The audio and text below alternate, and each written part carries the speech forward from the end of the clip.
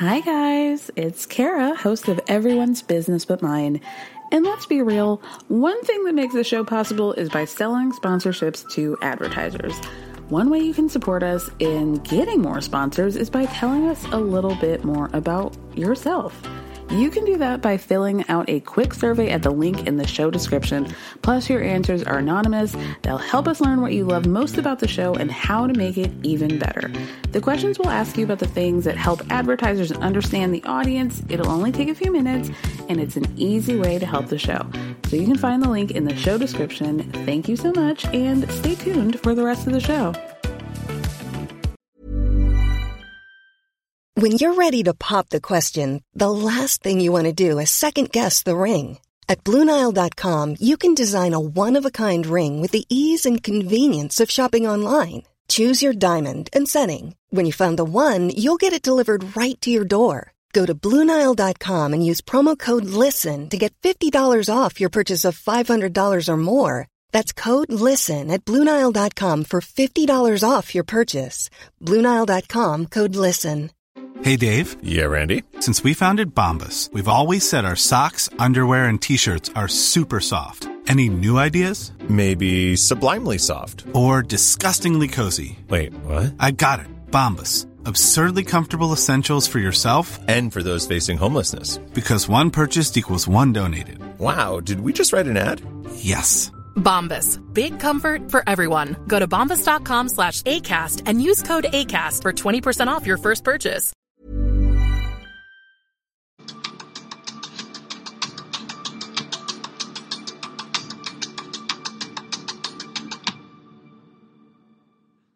Women.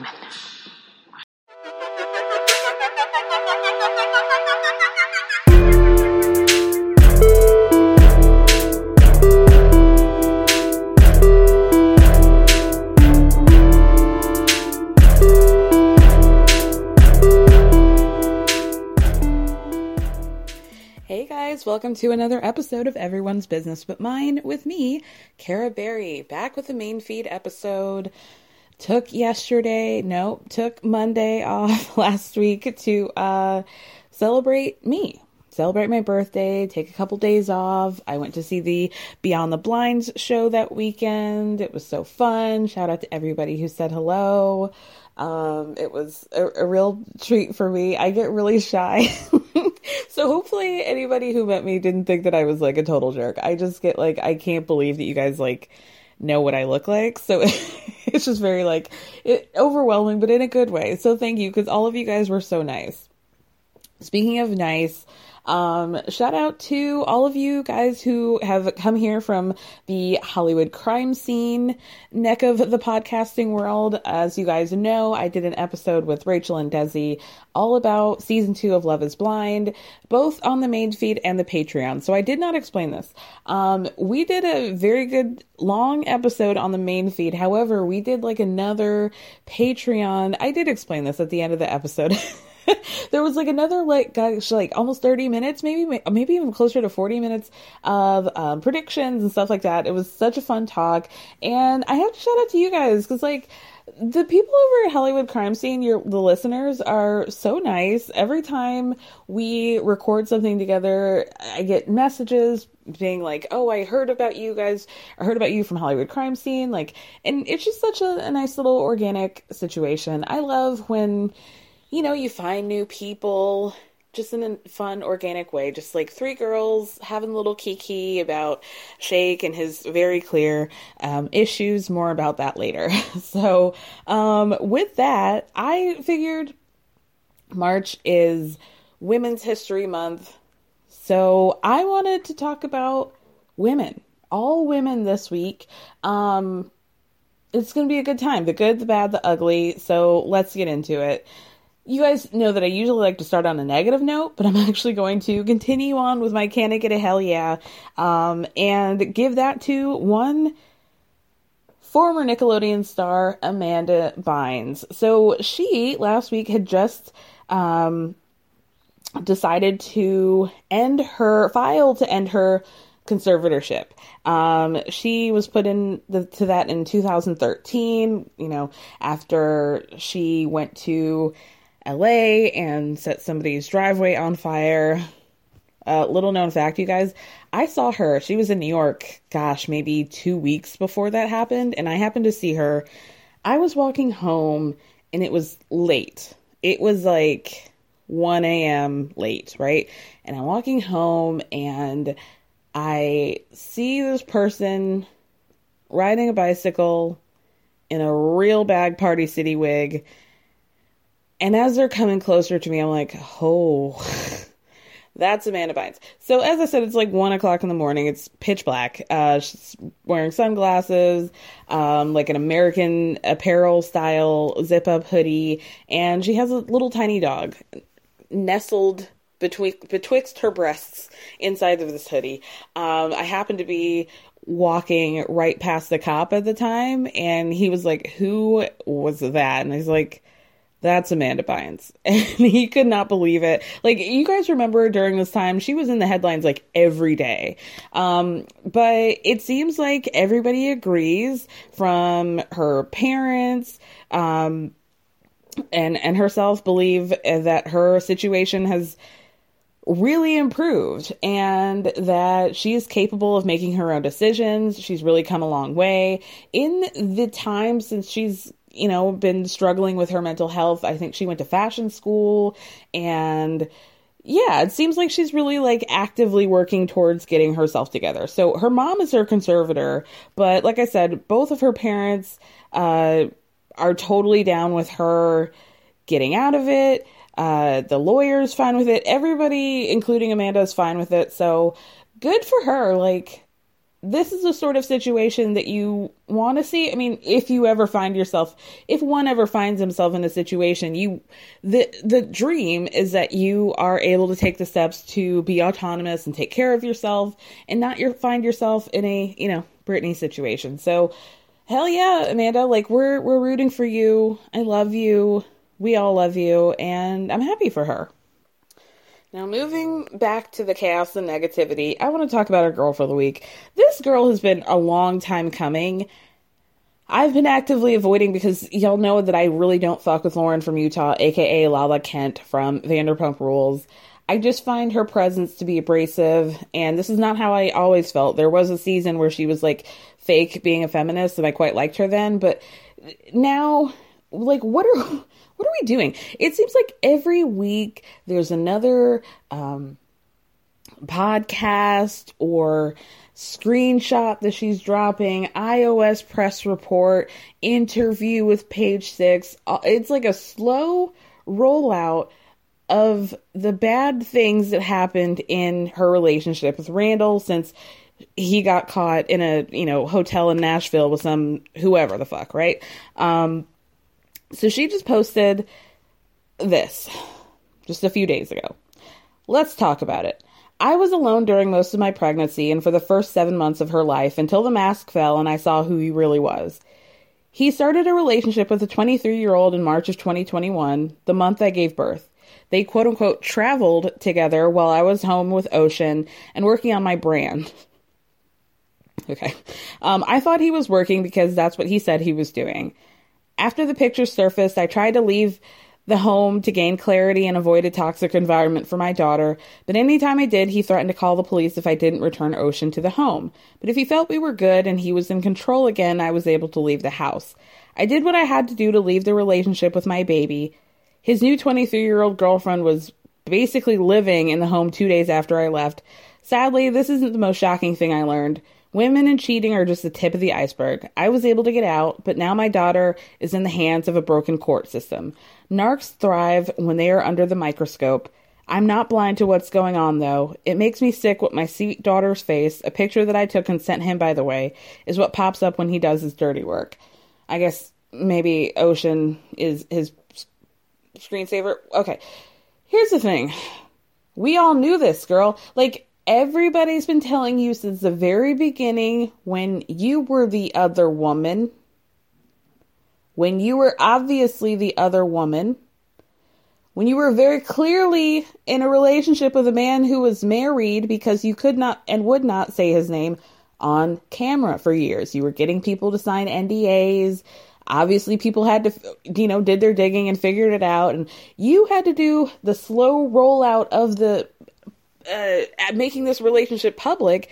And now you're acting like we're supposed to be shocked by any of this information, girl. Like, people don't just say, like, how you get them is how you lose them. There's a reason for that. Like, I just don't know what she wants us to do with this information, because we've already had it. Like, yeah, of course you were going to get replaced by the next young thing when you were heavily pregnant. And, like, yeah, girl, I mean, I'm sorry. That sucks. But, like, people warned you. You actively courted this man while he was in a relationship. I don't know what it is that you expected.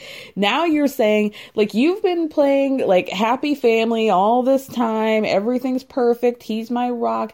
He's a damn good man. He's a good father. And now you're saying that this whole time your relationship was shit, which we all knew. So, like, I don't know what you want us to do. I don't know what she wants. And I feel like kind of this information keeps coming out because it's just little bits of attention that she can get. She knows she can't, like, do anything with this. Like, nobody's gonna, they didn't buy her first book. They're not gonna buy the second. So now she's just gotta, like, sprinkle these nuggets of information. But again, what part of what she said was shocking? He cheated on you? He lied to you? He said that he was places that he wasn't, and that he was doing things that he wasn't actually doing? Yeah, wild. Just like you said that in an interview I saw, she said a couple weeks ago that in regard to the beginning of she and Randall's relationship, when he was fully married, that, I didn't know, we were flying here and there, and, we were gone for a month, and, he was gone for a month from home, and I just figured if he could do that, then he must not be in that serious of a relationship. And, like, you were that girl. You were this 23-year-old. This is you. You're telling the story of what happened to you. Girl, if you don't listen to Michael Jackson's Man in the Mirror and just leave us alone, like, I don't know what she wants. Okay, next subject. Speaking of other women who should have kept very well alone, do you guys know who Sherry Papini is? Because I'm about to talk about her. So if you don't know, in like November of 2016, she had gone missing. She was supposed to pick up her children from daycare or school or something, and she didn't. People, she's blonde. Need I say more? And so obviously America was on red alert to find this sweet white blonde woman. Apparently, she had last been seen jogging in her neighborhood. Upon a search, people found her earbuds and her cell phone at some intersection, right? So the search goes on for 3 weeks. 3 weeks later, she's found this is out of California. So she's found in this rural part called Yolo County, with a chain around her waist and a brand on her shoulder that she says was inflicted by her captors, right?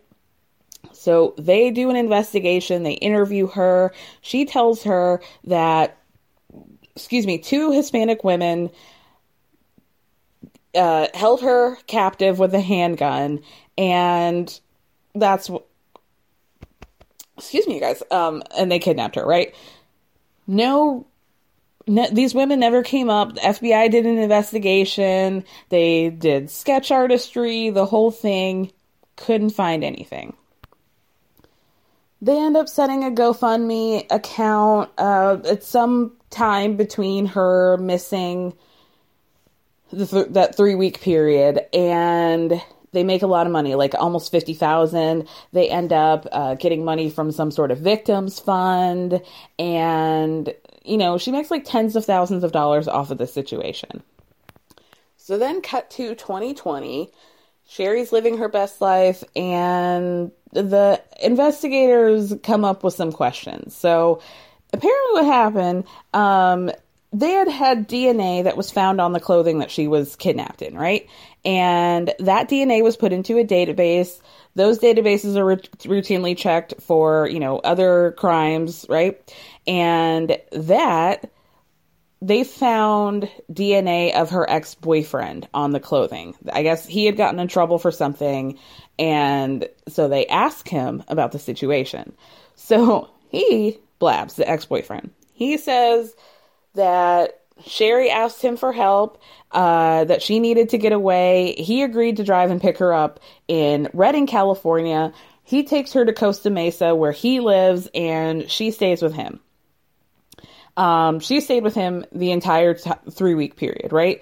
He says he didn't really know what the plan was, if they'd get back together. He just kind of went along with this whole situation. At one point, Sherry asks him to brand her, which he did with a wood burning tool. And then after that, she asked to be taken back to Northern California. So they were able to corroborate his story because he had receipts from the rental car. He knew information that hadn't been publicly released, phone records, all that stuff. So then they go back and interview Sherry, and she's like, no, I don't know what you guys are talking about. He's a liar. He's a fake. I am innocent. And those 2 Hispanic women captured me at gunpoint, and I don't know what they look like, but this definitely for sure happened, right? So this only came out because they did that routine DNA check. The ex-boyfriend, who did not get in trouble for this, or he hasn't as of now, when they interviewed him, he was like, well, I just felt like, if you guys came back to me and asked me about it, I would definitely tell you the truth. But I wasn't really going to go out of my way to be giving this information. So obviously the investigators are pissed. They waste a lot of resources trying to find not only her, but these kidnappers. And like I said, she got almost $32,000 out of a victims fund. And yeah, they're pissed. They're really pissed. So she faces charges of making false statements to the law enforcement and engaging in mail fraud. So, like I said, they set up a GoFundMe page called the Bring Sherry Home Safe page, and they found out that not only did she there was no victims fund to be pooled or whatever. Not only that, but she used that money to pay off her and her man's credit card debt, right? So a month later, after they set up that GoFundMe, $31,000 is taken out and used to pay down credit cards. And from there, they took the rest of the money to line their bank accounts and spend on personal expenses. So your girl's in trouble. She seems like she's probably going to be on the hook for about 80 racks. Sorry, girl. Sorry to that woman. What? I'm constantly asking this question in my mind. Just when that Hollywood Unlocked guy claimed that he knew for sure that the Queen of England was dead. What was your next move? When you drop information like that, what's your next play? Because I would just be riddled with fear. Thank God I have the type of shame that keeps me from doing publicly stupid shit. Privately, don't even get me started. I'm clown makeup emoji all day long, but publicly, God bless. With that, let's move on to Kourtney Kardashian. So she did an article with Bustle. This is the article that she did with Vogue Arabia, the article that I always reference because it was all about how she was going to be leaving the show Keeping Up with the Kardashians. This happened, maybe 2 seasons before the series actually ended, but now she's back with a bob and a middle part, nipple ring, and a new man. And she's ready to talk, and she's ready to talk about, let's just talk about it, right? So, first of all, the very beginning of the article really told a story for me as to the nature of her relationship with Travis. And it was exactly what I thought. Really, this whole thing was a real revelation for me, and I'll get to it at the end. But the intro, like I said, was exactly what I thought with regard to her relationship with Travis. It was she's doing an interview with the writer and talking about how the writer's talking about how Courtney's showing her underwear, which is actually Travis's Balenciaga boxer briefs or whatever. And she's talking about how she spent the night at Travis's the night before, and she was going to go back home to change her clothes, but Travis didn't want her to leave. And so she said, okay, well, if you don't want me to leave, then I'm going to need you to dress me up in all of your clothes. And so he did. And that just really is like telling love bomb. The love bombing, the I need you, the can't live without you, I can't be away from you for 20 minutes while you pick out a GD outfit. Like, and now I'm sitting in your Balenciaga boxer briefs. It's like,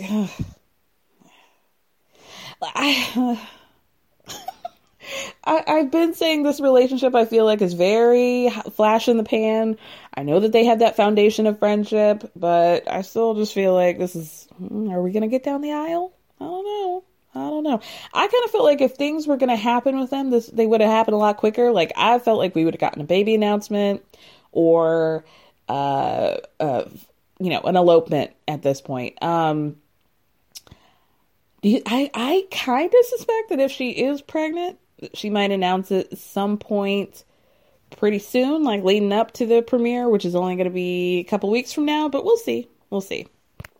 I do predict, however, that there will be some new bombshell piece of Kardashian news coming out before the show, which is not really, I mean, anybody could have predicted that. I'm not going to act like I'm an expert on that. Anyway, so the article goes on to say, this is where I had to have a come to Jesus moment with myself. She talks about how towards the end of Keeping Up, the show had become a toxic environment for her and how she would fight with Khloe and Kim and how she wasn't in a good place herself.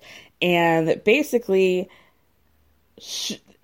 because she was not in a good place, it was like being amplified on the show, and she was being portrayed as like a stubborn, bratty, I don't want to film, I don't want to do the work, I have boundaries, I have a matcha appointment at 3:15 and I can't miss it, so I have to be out of here at a hard 11. So, that sort of thing. So yeah, she starts to kind of blame editing about how she became the Kourtney character of like Kourtney in a bad mood, how she would laugh and smile and be having a good time, but they would edit out all those parts and only ever show her like being annoyed about something. And then it got to the point where she would, if they were filming a scene at Khloe's house, she would have to give herself pep talks about how this is going to be a good day. I can do it, whatever. Right. So she says now that things have changed, and gosh, this really sent a chill up my spine. So she goes, by the end of Keeping Up with the Kardashians, Kourtney had begun what she called a therapy journey. She says that it made her really sensitive, and she says, normally I would have really good comeback insults like, well, you're covered in cellulite. But then I would be like, I have nothing mean to say. I'm not a bitch anymore. And I just have feelings, like an abundance of it. So left without her devices of like being a bitch and having clapbacks with her sister, she would just start crying all the time. And this is kind of what I knew would happen. And she also talked about how like they were trying to talk her into her burgeoning relationship with, at this time, would have been Eunice, right? So I just did a I don't know how many part series about the Kardashians on my Patreon if you want to check that out. I did a whole episode. My first episode actually was about Kourtney. And I pretty much said this, that I knew that around this time, Kourtney had obviously started therapy. She clearly was trying to keep her relationship with Eunice off the show. And she had set up a lot of boundaries. Clearly, like, her issue, or what she felt her issue was at the time, was like, I feel like my life is out of control. So her therapist was like, okay, well, you need to set up boundaries. And she did that with a capital B, hard. And those boundaries did make her look like a jerk, because like I said, she'd be like, it's hard to not be annoyed by somebody when they're waking up at 5, 6 in the morning, getting on with their day and then filming. And then you're saying, oh, I don't want to film. And on top of that, I don't have a job really outside of filming. So all this work that you guys are doing on top of the show, I'm not doing. And I'm also going to make it really hard for you guys to film. So I definitely understood why Kim and Khloe were annoyed with her at that time. This, and I just talked to Princess about this, begat one of my favorite parts of Kim, which is annoyed Kim and pissed off Kim. I mean, my favorite times are when she and Kourtney got into that fight in the hallway and her KKW beauty body makeup got all over the wall. And also when Kim snapped at her, Kourtney, about not having a job. And maybe if you had something you cared about, you would, but you don't. But Kris backs us up and says, we were probably all just a little too hard on Kourtney. I think that we had to realize that not everybody's going to have that thing that kickstarts every morning at 5 a.m. and runs until you fall down at the end of the day. That's me, that's Khloe, that's Kim, that's Kylie, that's Kendall.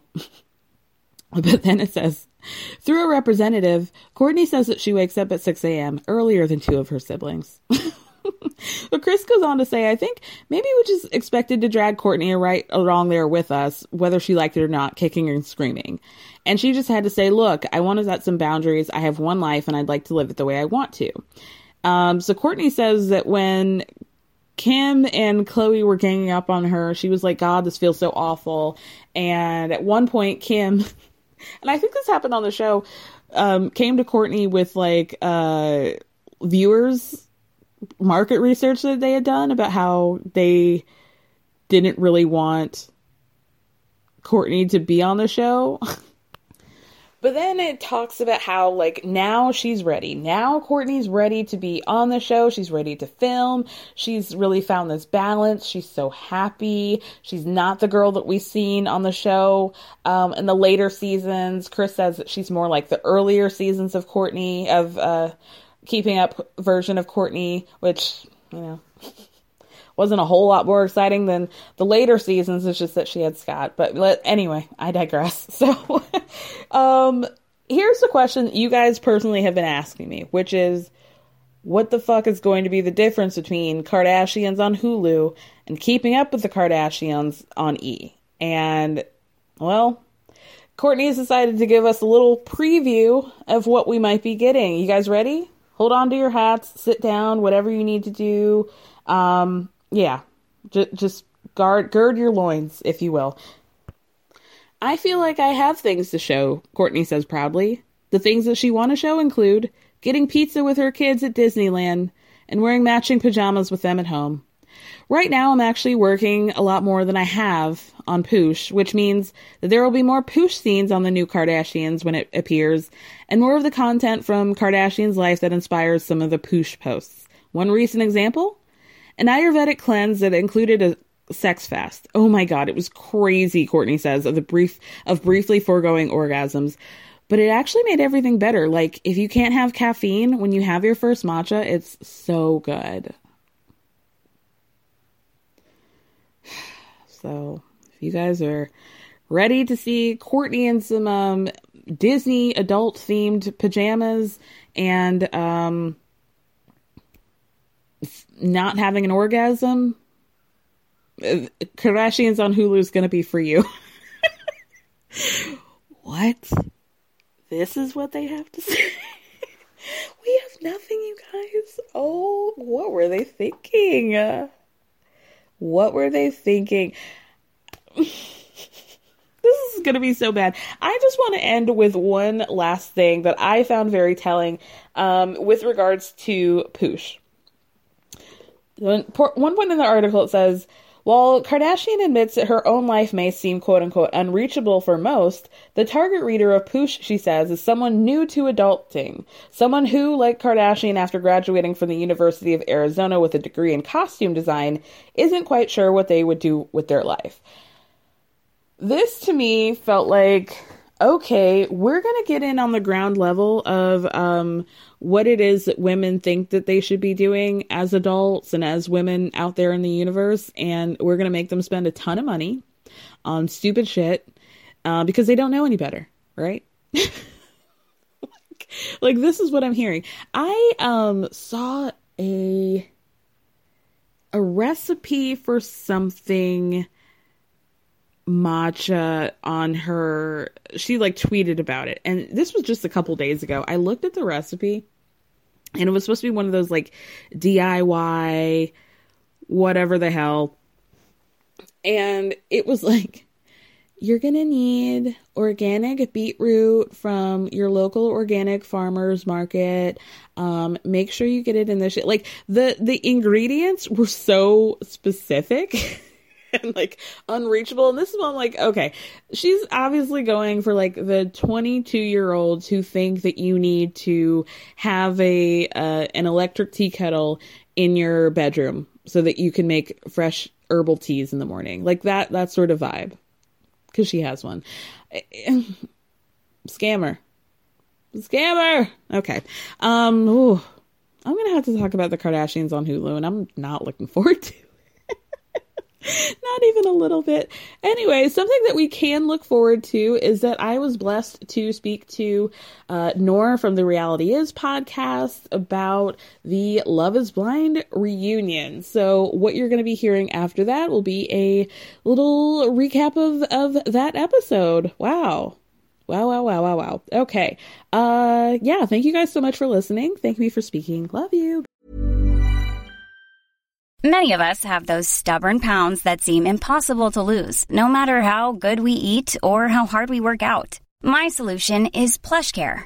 PlushCare is a leading telehealth provider with doctors who are there for you day and night to partner with you in your weight loss journey. They can prescribe FDA-approved weight loss medications like Wegovy and Zepbound for those who qualify. Plus, they accept most insurance plans. To get started, visit plushcare.com/weightloss. That's plushcare.com/weightloss. Mom deserves better than a drugstore card. This Mother's Day, surprise her with a truly special personalized card from Moonpig. Add your favorite photos, a heartfelt message, and we'll even mail it for you the same day, all for just $5. From mom to grandma, we have something to celebrate every mom in your life. Every mom deserves a Moonpig card. Get 50% off your first card at Moonpig.com. Moonpig.com. Bye. Every woman here is beautiful. I think you're all beautiful. I'm not attracted to all of you. Unfortunately, the only one I'm attracted to is Vanessa. And I wish I wasn't. The point is, it's not a choice. And I've done nothing but berate you this entire time. That's a messed up relationship. That's what I'm saying. You guys, you loved my recap of season 2, so I had to come back with a Love is Blind reunion recap. Couldn't do it by myself, of course, so I was joined by the incredible Nor, the co-host of the Reality Is podcast. Hello. Hi. How are you? Excited. I'm great. It's an unseasonably warm day in the East Coast right now. I'm sweating, and I can't tell if it's because I'm so excited to talk to you, or that I'm nervous to talk to you, or it's the weather. I'm sweating like Nick on his wedding day right now. So did you catch up on all of season 2 over the course of like the last few days? Yeah, it's psychotic. I finished the entire season 2 on one Sunday. I think that's kind of ideal though. Like just to get wrapped up in the whole universe of it all. Like I'm not mad at that.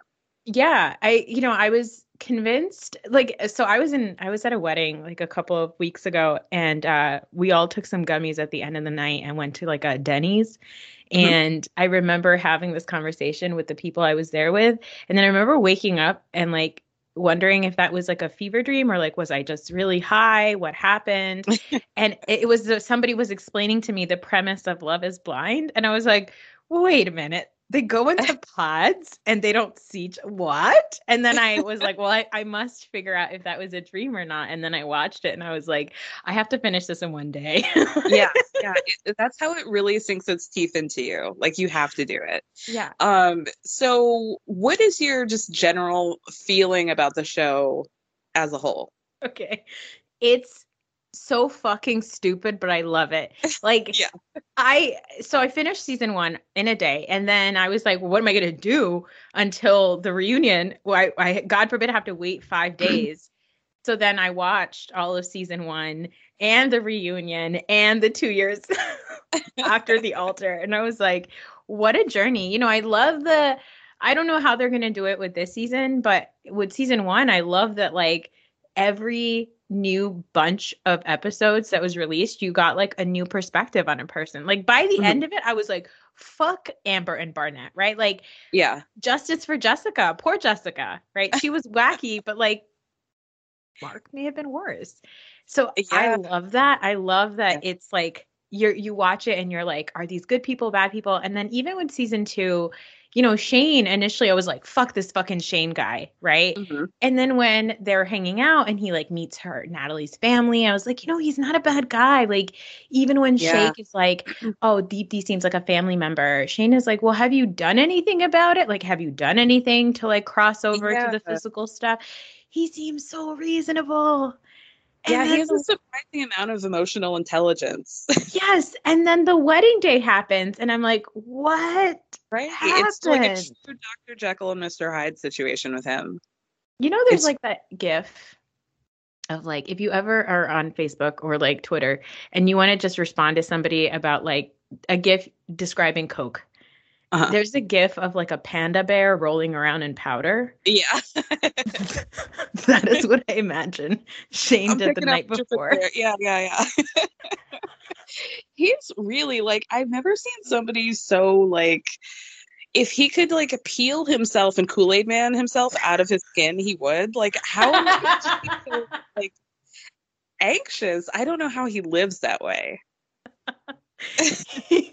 I felt bad because like I was tweeting about it and I like made a couple of like funny Instagram stories about how he's just like he can't sit still. Like he's worse than my kids. I mean, when he's at the altar, he really looks like my kid waiting in line with me at like the post office. Like he just cannot like stand still. And I felt bad because then a couple of people were like, well, maybe it's like, you know, he has like Tourette's or something. And I was like, I don't know, guys. Like, and I'm so easily convinced by the internet that I'm a monster. And I'm like, oh, no. Yeah, fuck. Like, here I go. You know, the Tourette's community is not going to like that. Like Shake says about the veterinarian community. So I felt bad. But then I was like rewatching it last night. I went to a friend's place and I convinced her to put on Love is Blind because I was like, you need to watch the show. And then I was watching the first episode with her and I was like, no, like he was coked to the nines. Like, yeah. Go on over to TikTok. Those are going to be your kind of people. They all agree with you. And I agree with you as well. I'm a TikTok person. So let's get into the reunion. They claim that there was no like color coordination happening, but like, how many people dress in red and blue? Where do you get a velvet, like, red suit from, Jarrett? Right. I mean, as a Chicagoan, I could point you in the direction of several places, but yeah, it's a fair question. It's a fair question, though, for real. So the first thing that comes out of anybody's mouth is, unfortunately, something that comes out of Shake's mouth, which is that he is worried about the editing, which is like just classic code for I can't handle what I did on television and I'm trying to get ahead of the story. God, I hate him.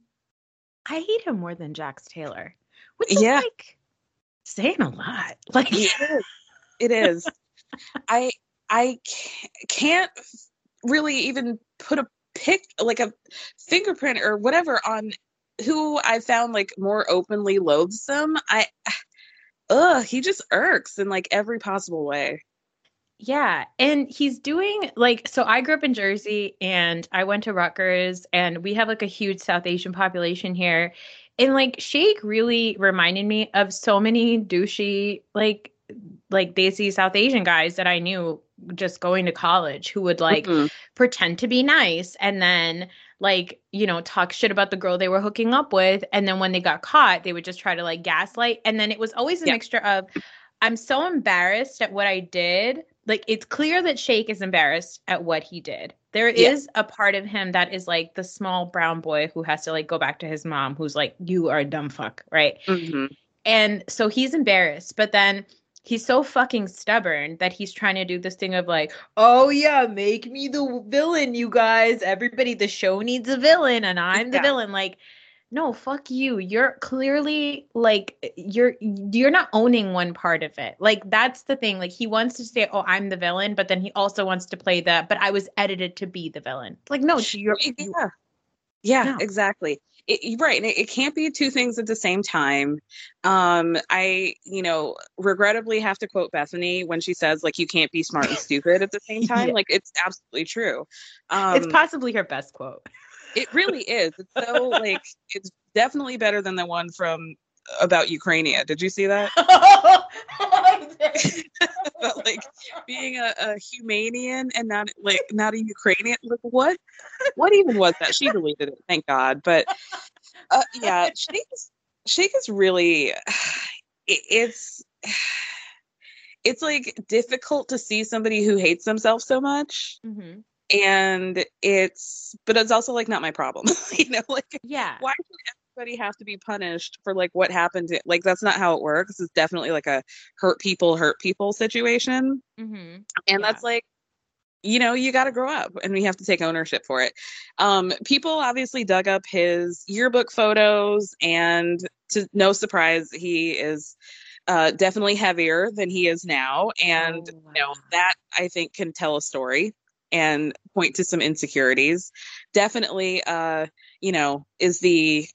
he wouldn't have been able to pick himself up for a concert, we'll put it that we'll put it that way. And it says a lot. Yeah. It's like so deeply troubling to watch a person like this, especially when you can identify in your own personal life, like 7 guys that that are just like this. And like, unfortunately, people that I probably associate with multiple times a year, because like from a cultural perspective, the thing about Shake that drives me crazy is he wants to act like I'm this like westernized liberal, I love blondes and snow and like everything America, like I'm so cool and Western. So he wants to like play that card. But the way that he navigates the whole dating thing, and even the way he's navigating Love is Blind, is like extremely ass backwards and like just swimming in patriarchy, like swimming in like misogyny. Like there's we kind of talked about this with Love is Blind in general, but there's amongst the South Asians in America and probably first generation and maybe now second generation people that are like in their 20s and 30s, there is a sort of like romanticizing of arranged marriages that's happened within like our subculture. And I think that happens because so many people are now removed from arranged marriages because most people's parents don't have arranged marriages. Most people's siblings don't have arranged marriages. Like the idea of an arranged marriage is really something that like our grandparents did. So there's something really beautiful about, oh, my grandparents, only met each other the day of their wedding and they managed to be married for like 60 years and they had this beautiful immigrant family. Like, yeah, it sounds wonderful, but like we're not talking about, you probably didn't know how miserable your grandmother was or your grandfather was. Like you have no idea. And so I think that there's something attractive to Deepti and Shake about like, well, the Western dating didn't work, so let me try the way that our, ancestors did it. And so they want to do that. But Shake's idea of what he wants is still a white chick. Like he still wants a white girl, but he wants to have an arranged marriage to a white girl. And he wants to be able to like fuck the girl that he's about to have an arranged marriage with. Like it's such a clusterfuck of ideas in his mind. But a lot of it is kind of based in how back in the day they used to like pair people up. It would be like, oh, a guy would say, I like fair-skinned girls who are thin. And somebody would find him a fair-skinned girl who was thin, and they would never think about the emotional connection. It would just be like, here's a woman. She's your woman now. Yeah. And like Shake kind of is navigating it that way. And it just drives me crazy because he kept saying, I keeps it real. And I wanted to just punch him in the face. For so many reasons, right? So, oh my God.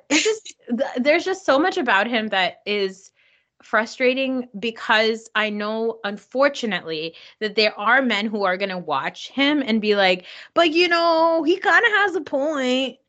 Oh, And, for like, sure. I mean, he's truly like 2 stops from incel, and it's really scary. And like I think there's a lot of like things that we could talk about like within his community, but also this is like sort of like a generalized misogyny across a lot of men, especially men that have issues with their own race. Like yes.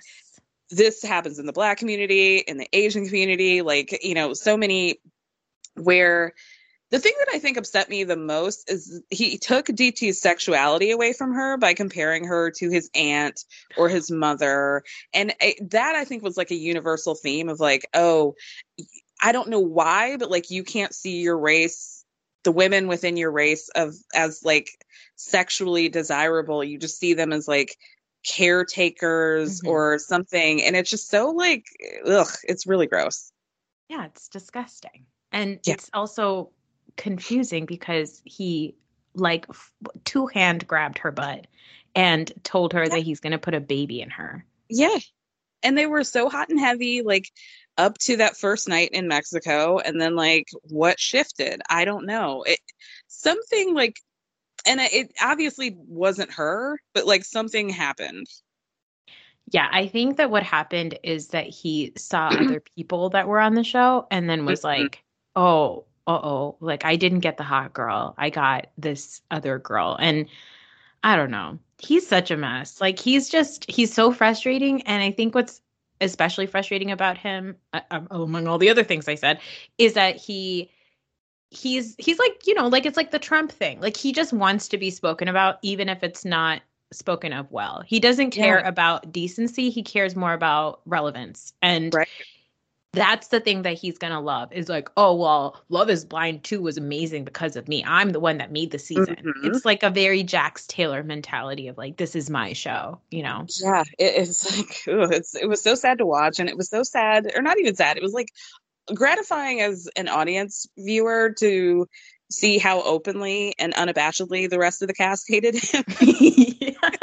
Like you could tell that they were sick of his shit and have been for a long time, and they didn't hold back on that. So we'll definitely get into that. But the first thing that they really talk about was Shane. And well, they tried to. I have to say that I've never seen or heard a like straight man call out another straight man for gaslighting women the way that Nick Lachey did to Shane about Natalie. And I found that honestly, like I had to pause for a second just to take that moment in because I've clearly never seen it. Yeah, because I also think that like societally, men are at the point where if a woman calls them out for gaslighting, they're really like, oh, there goes that woman again calling me out for gaslighting. But it's like received differently when a man is like, no, dude, you are actually gaslighting. Yeah. So I did appreciate that. Good for you, obviously, Lachey. He really earned his check in that moment. Like, I get it. I get it. Everything culminated for that moment, and I was grateful. I really was. So what happens after that? Shake decides to interrupt by giving what he thinks are the rules of the show. Love is Blind. Let's just reiterate that the show is called Love is Blind. Love is Blind. And that it's supposed to culminate in weddings. Okay. So he says that the point of the show is not for marriage, but it's for love. Okay. You didn't do either of those, but also everybody was like, did you read the contract when you signed up for the show? Because we all did. We all know that these are the rules. And Shake is like, you're right. Like, he just wants attention. He's like, well, yeah, like, no, I mean, those are the rules, but it's like, I just had like a different opinion and that I took something different from it. And that's reasonable. And it's like, well, that's Shake. It's like everybody sees the same picture except for you, but we're all supposed to just accept your version of the events because that's what you said. Yeah, because you're the loudest in the room and that now we should all agree with what you agree with. I mean, Nick is a little bitch. Now, if anybody's a little bitch girl, it's Nick. He loves to gossip. But the fact that even Nick had to like get in there and tell him like, shut the fuck up. Like, not everybody sees things the way that you do, dude. Like, shut up. I really appreciated that. Yeah, when Shake was like, yeah, the point of the show is to find love, and Nick was like, yeah, as long as she can sit on your shoulders, like, ooh, burn. He really did that.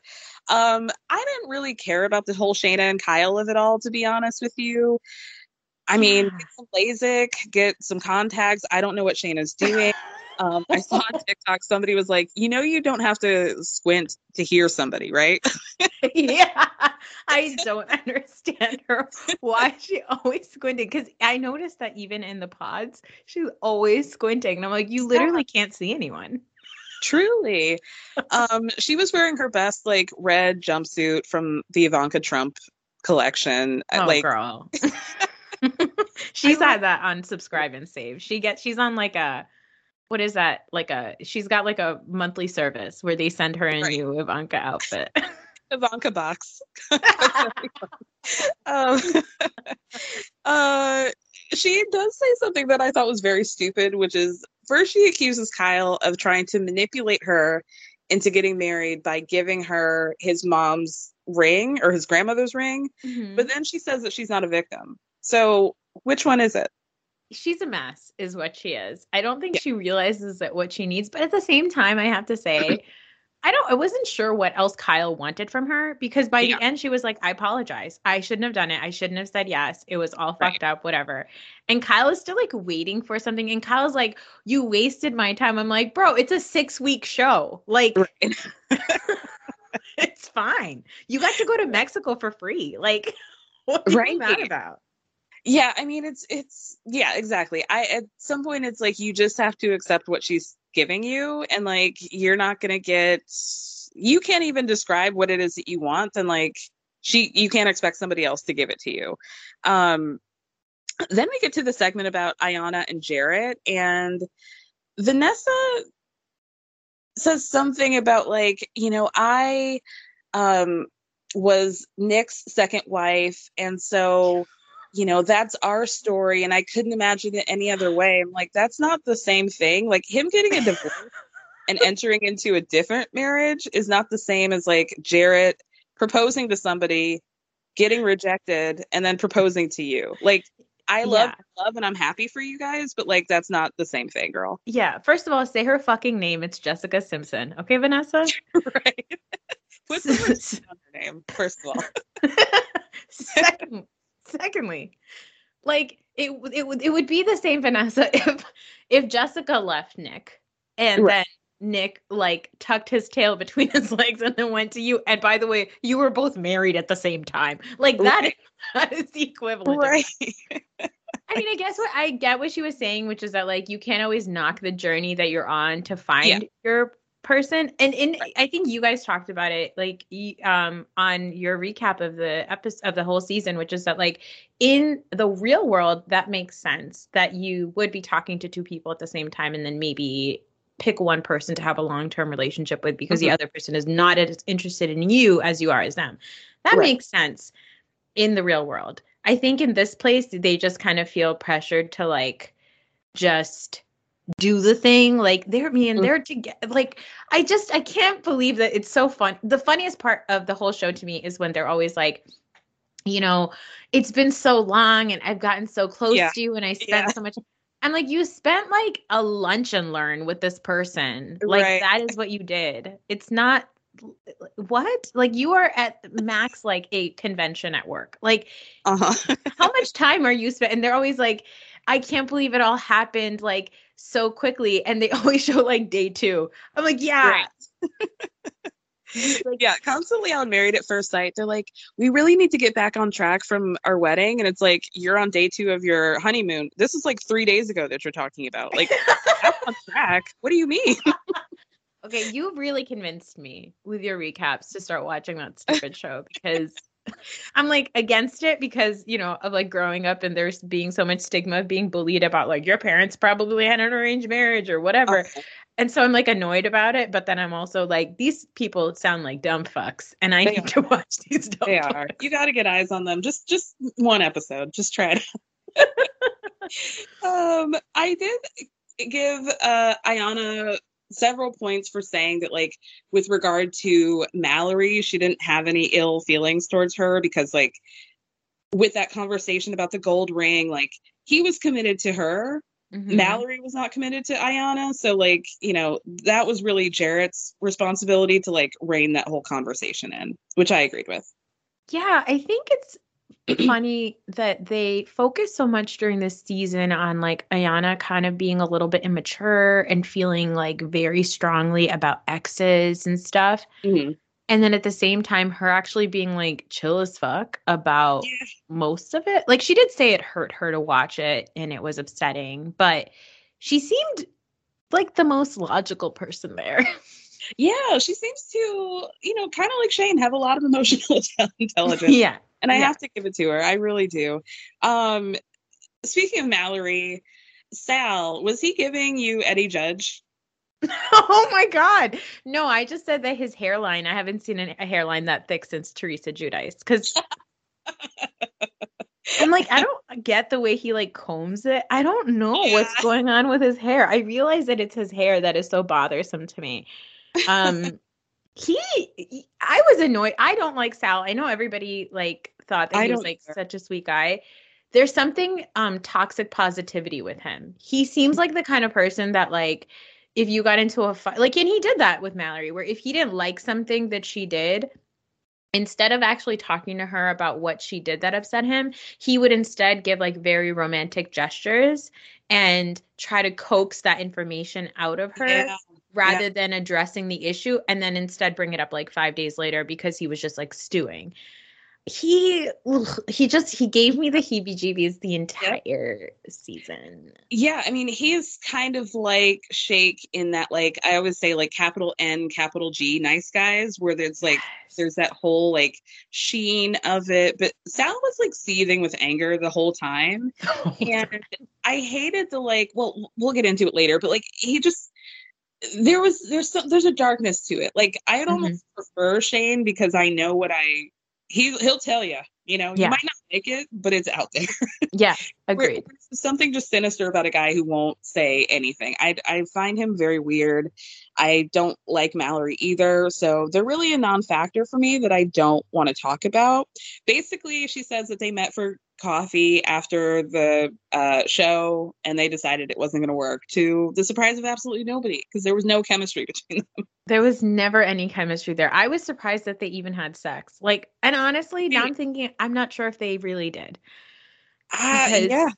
She was like, even the way she talked about it in Mexico, she was like, yeah, I might have to go to the pharmacy. I was like, what does that mean? Do you need a plan B or a pregnancy test? I'm not sure what that means. Right. Do you need a multivitamin? Like, what are you going for? There's a lot of things you could get. Are you looking for a Ferrero Rocher? What do you want at the pharmacy? Sal goes on to say that, like, he doesn't want to air out anybody's dirty laundry, and he basically keeps like threatening Mallory with like whatever this mysterious thing that she did was that we never find out. And yeah, I mean, whatever. Shake tries to take the wheel again, and he's like, I just think that, like, Sal, you didn't like this, and like Mallory, you didn't like the stuff with the ex-girlfriend, and Shane is like, they just said they didn't want to talk about this, so why are you bringing it up? And Shake accused everybody being fake as fuck, and that he's the only real one, and that they all came on the show for the wrong reasons, and Shake keeps it 100. Okay, whatever.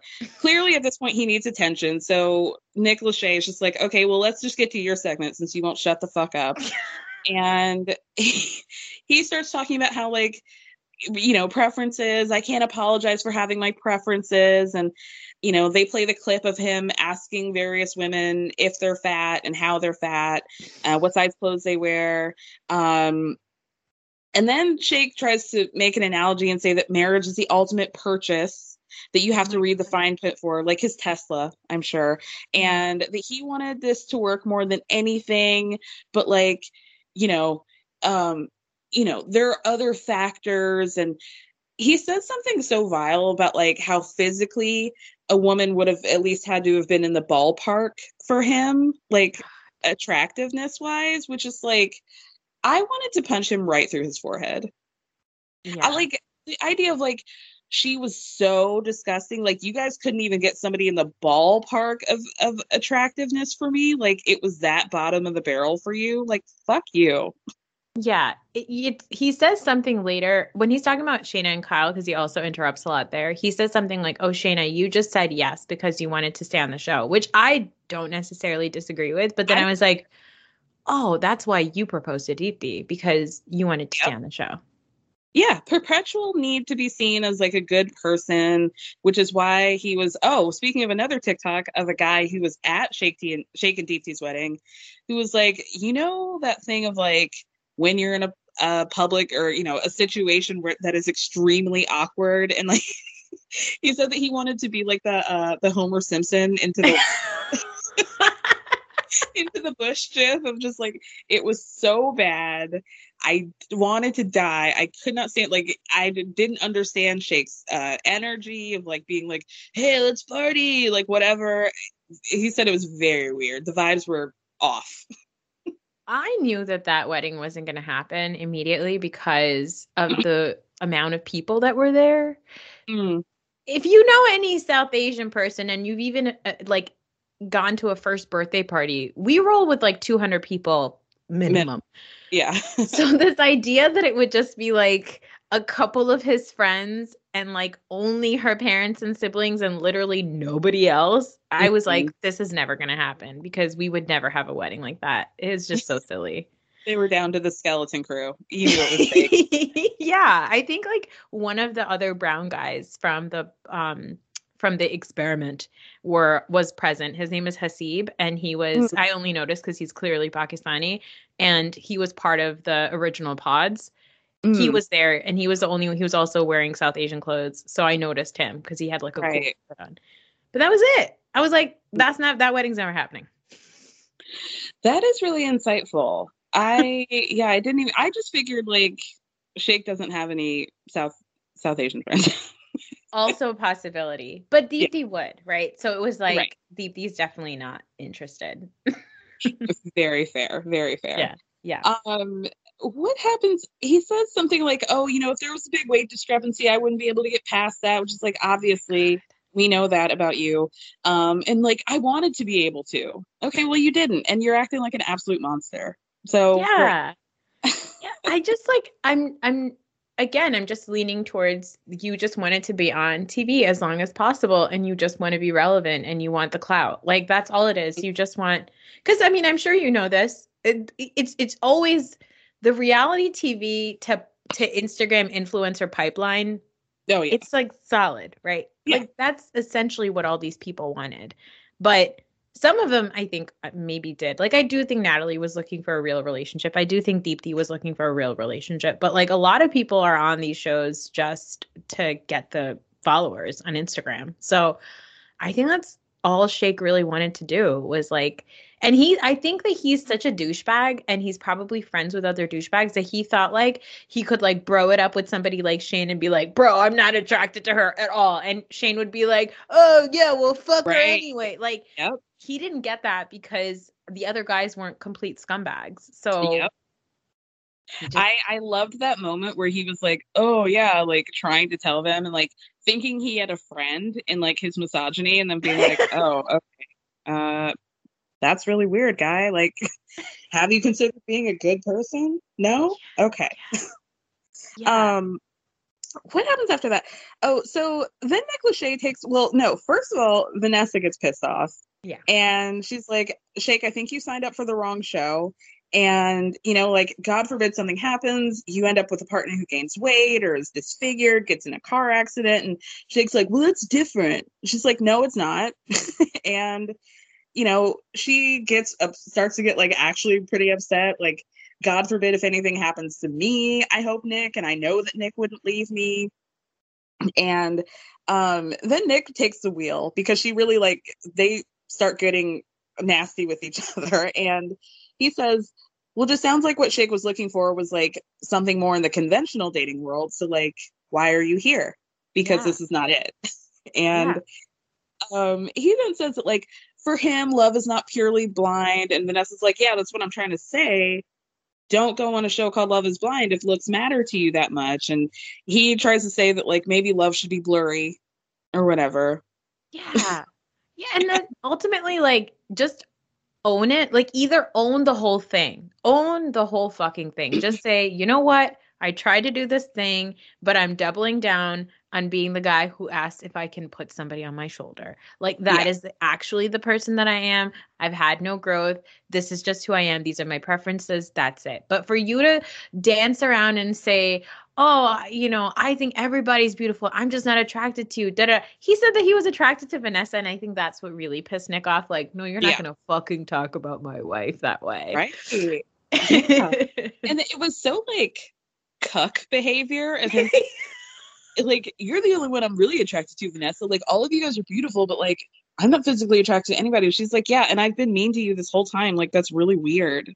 Yeah. Like, yeah, I know. I think so.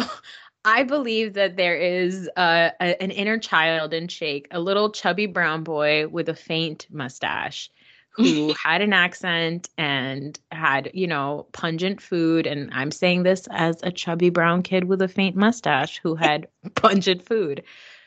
And he was made fun of by these white people and white kids. And he was berated by women that he thought were very, very attractive. And now I truly believe that that is a kink for him. I think that he... I said his love language is being colonized because what else? Why else are you like jonesing for like Vanessa to berate you? I don't understand. And not just Vanessa, also Nick. Like, he loves it. Right. He seems like he likes to... Like, he likes the thrill of the chase and, like, the girl who's hard to get because, like, then that makes him more of a man if he gets her or something. Like, I don't know. He really needs a lot of therapy. Then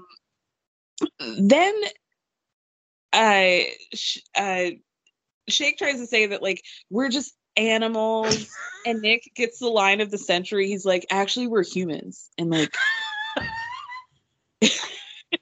We're not animals. And you know what? Like, you treat people like whatever. He said something stupid. It was he said, oh, I see why you treat animals and not humans. Right. And then that's when Shake is like, no, bro, Nick, that's not going to go over well with the veterinarian community. I'm like, nope, what?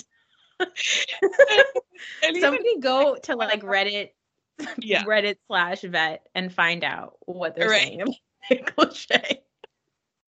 The newest post on the Washington Post is going to be like, veterinarian community goes after former 98 Degrees current host of Love is Blind, Nick Lachey.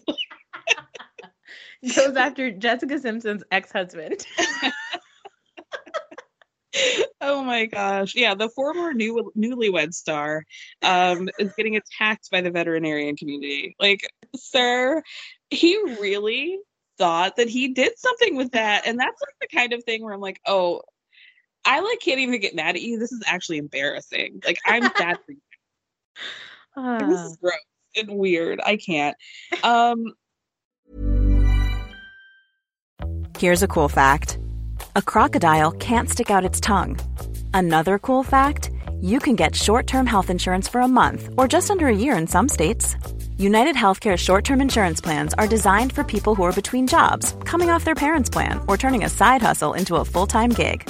Underwritten by Golden Rule Insurance Company, they offer flexible, budget-friendly coverage with access to a nationwide network of doctors and hospitals. Get more cool facts about United Healthcare short-term plans at uh1.com. Hey, it's Danny Pellegrino from Everything Iconic. Ready to upgrade your style game without blowing your budget? Check out Quince. They've got all the good stuff, shirts and polos, activewear, and fine leather goods, all at 50 to 80% less than other high-end brands. And the best part? They're all about safe, ethical, and responsible manufacturing.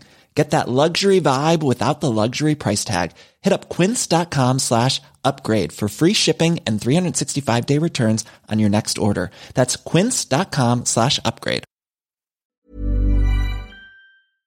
At that point, Ayana is like, you know what? I feel like you should maybe think about seeing a psychologist on how to navigate the dating world as a narcissist. Yeah.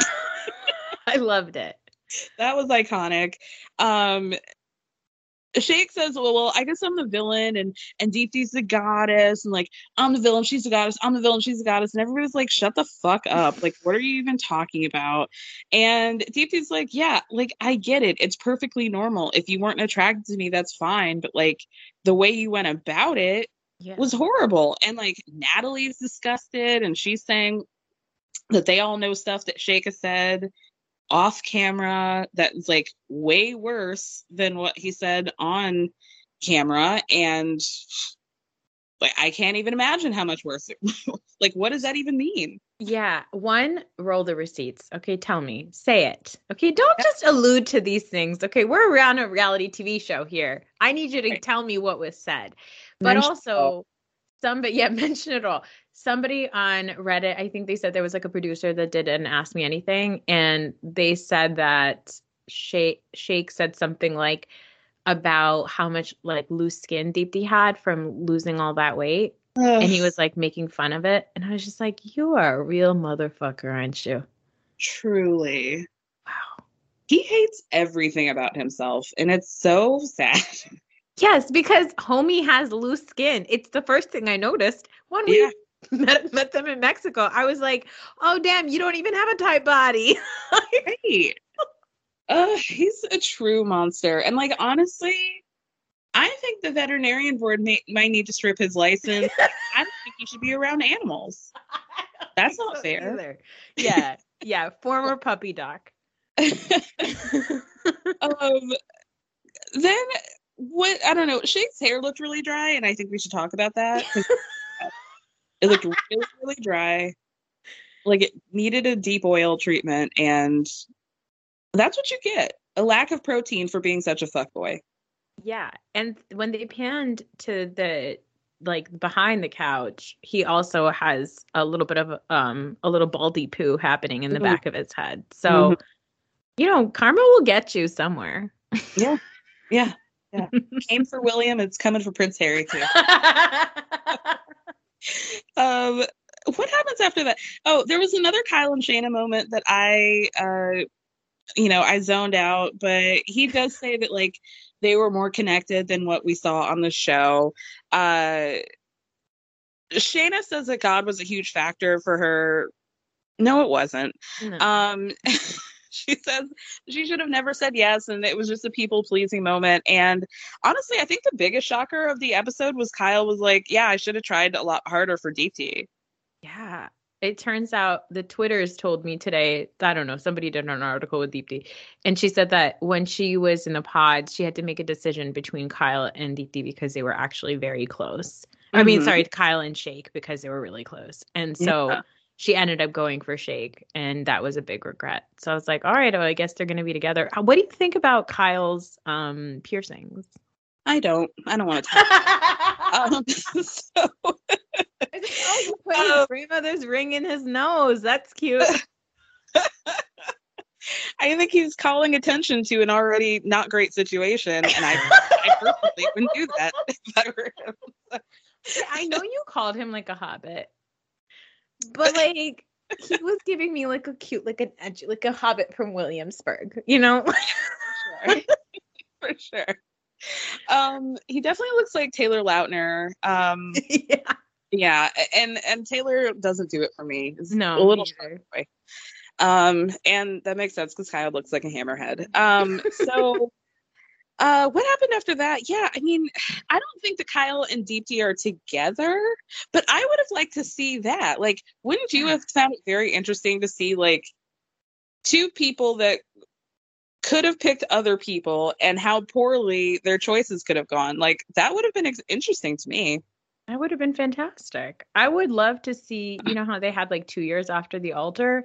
I would love to see like a 6 months after the reunion, and then give me the footage of them talking in pods.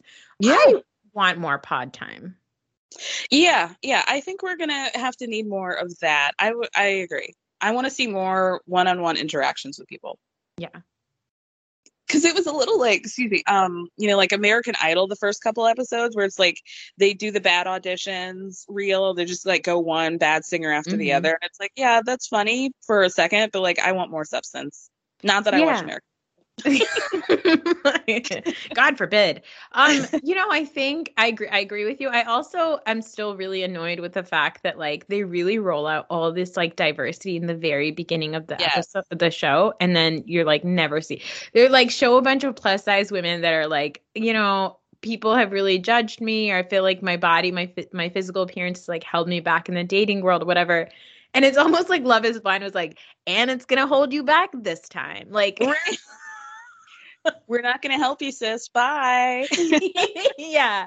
Because I saw the teaser trailer for it, and it was just like one after another, and it was supposed to lead you to believe that like this was the cast that we were going to get, and it did feature a few like larger sized women, and so I'm thinking, oh, let's do this. But then it's just like, oh, well, okay, everybody else just so happens to look like a Gap model. Yeah. It's funny how that happened. Yeah, exactly. What happens after that? Shake, the benevolent queen, gives his gratitude for being able to facilitate Steve and Kyle. Like, fuck off.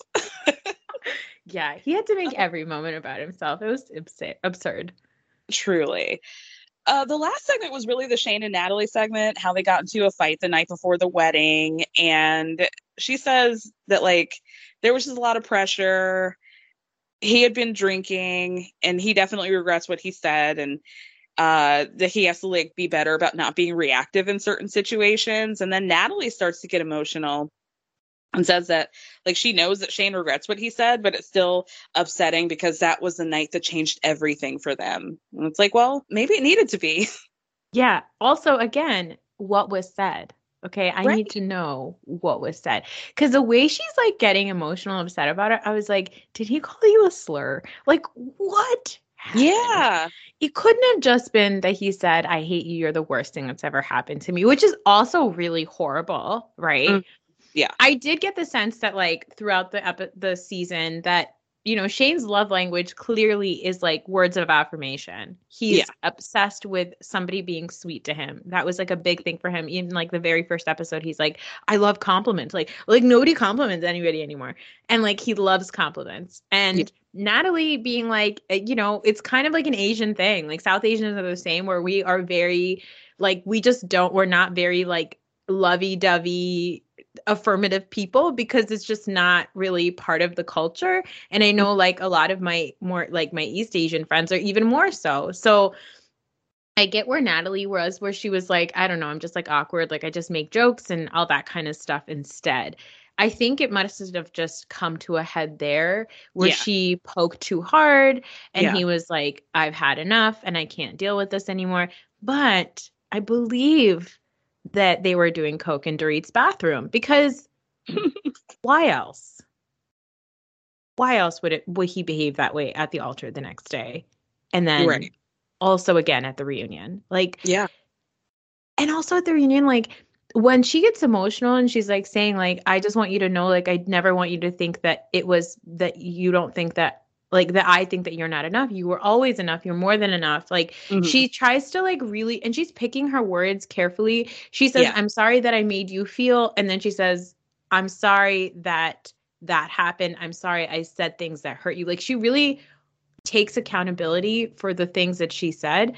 But his reaction being like, oh, well, like, you're just, like, making me out to be, like, a bad guy. And, like, so far, like, I just look like a bad guy. He only is concerned about how he came off looking like a piece of shit at the end, because she was super emotional and upset about the things that he said. And yeah, I agree. Like you said, like, the way she was responding to me felt like he kept demanding her to take some ownership of what happened that night. But, like, what I took from her response is that she didn't really feel like she did anything, but she still is, like, taking something on because I'm not really sure why. Yeah. He's, like, I think also seeing him behave that way, the way he was on the couch, must have really made her feel like, oh, holy fuck. Like, I wonder if she feels like maybe she's the reason that she's, like, led him to, I don't know, like, do a bunch of coke the night before. Like, I was getting the sense that she could see his erratic behavior, and she was getting emotional about the fact that she couldn't help him, and that she was maybe feeling like she's a reason why he is behaving this way. Yeah. Mm-hmm. It was very sad. Guilt there. I feel for her, and I hope she figures it out. She says that they tried to date again, and that she was just so hurt because of that conversation that like she just couldn't get past it. So I don't know. I feel for her. They seem like they still really love each other, which is, okay. It's very perplexing. Again, it's like, it's literally 6 weeks. It's 6 weeks. Of the 6 weeks, 10 of those days are spent not seeing each other face to face. Yeah. And you're talking to other people. Like, I don't know. I don't know. How can you love somebody like that? And I guess maybe there's something to say about like that feeling like, wow, I could have spent the rest of my life with this person. But like, mama, that could have just been like a long vacation in like Europe. Like, it's like you backpacked with a bunch of people and you hooked up with somebody at a hostel, and that person happened to be at another hostel later on that summer. And like, this is it. You know what? It's actually equivalent to like summer camp hookups. I was like, I'm waiting for, summer camp rules were like, everything's so intense and accelerated. But then once you get out of it, you're like, oh, there's like a whole real world. Yeah. So exactly. yeah, it's very, very strange. Nick does ask them if he feels like it was really that one night that changed everything. And Natalie was like, I just don't really like to think about it like that. And Shane agrees. Then it gets really weird when somebody asks if Shane and Shayna have hung out since the experiment, and Shane like shuts down. I like to say, like, you know how when you put a costume on a puppy sometimes and they're just like, I don't like, I just like and they just look so sad. Like it was very weird. And Shayna was like, I don't know why he's acting like this. It's so weird. Nothing happened, but he was definitely acting like something happened. It was strange. It was really weird. And Shayna immediately was like, whoa, you're making this really fucking weird. Like, yeah. I don't know. But I think Shane was getting so upset because Shane doesn't want the world to think that he's like a two-timer or a cheater or something like that. Again, I think he was just obsessed with the world thinking that he's a bad guy, which is very Shake-like. Mm-hmm. But in general, I did get the sense from all the men on the couch, except for the married men, is that, and I noticed this also in season 1, the men on Love is Blind are only concerned about how their actions make them look to the rest of the world, whereas the women on Love is Blind are always thinking like, did I do something to make somebody else feel bad? And I think like that's kind of men and women in general. Like women are more self-reflective and just concerned about how they affect the world, whereas men are mostly just concerned about people and their opinions about them. But like they're the victims of it. They're never the cause of it. And that's what I got again from Shane and Shayna. And that's what I felt like he was trying to like be like, I don't even want to talk about it because it's going to make him sound like he's like some sort of a cheater. Right. And then he also posted on Instagram, like, I just want to clear up, I've never been, nor will I ever be in any type of relationship with Shayna. I was like, wow, okay. Okay. Good. The episode ends with like Jarrett and Ayanna because they're like the golden couple. He just says that they've had a roller coaster of a relationship, but like they're fine. He wouldn't want to be on the ride with anybody else. And that was basically it. I mean, they're fine. Nick and Danielle barely got any screen time like whatsoever. They're like, oh, are you guys still here? You guys okay? All right, cool. Yeah, we got like a weird like Blair Witch trial, like Cloverfield home video from Danielle. It gave me motion sickness. I didn't like it. It was a little too fast, a little too focused on the rock band of it all. So much rock band. Yeah, that was about it. Did you have any final thoughts? I want to know, are you going to watch The Ultimatum? I don't know. I don't know if I could take that on. Yes. Yeah. It's so funny because as they're explaining the premise of the show, they cut to everybody on the stage and Mallory makes his face like, are you fucking kidding me? Mallory doesn't want to be there. The gap on the couch between Mallory and Shayna, confirmed for me what I believe to be true about Shayna and her family. And you can just go through her follows and yeah. yeah.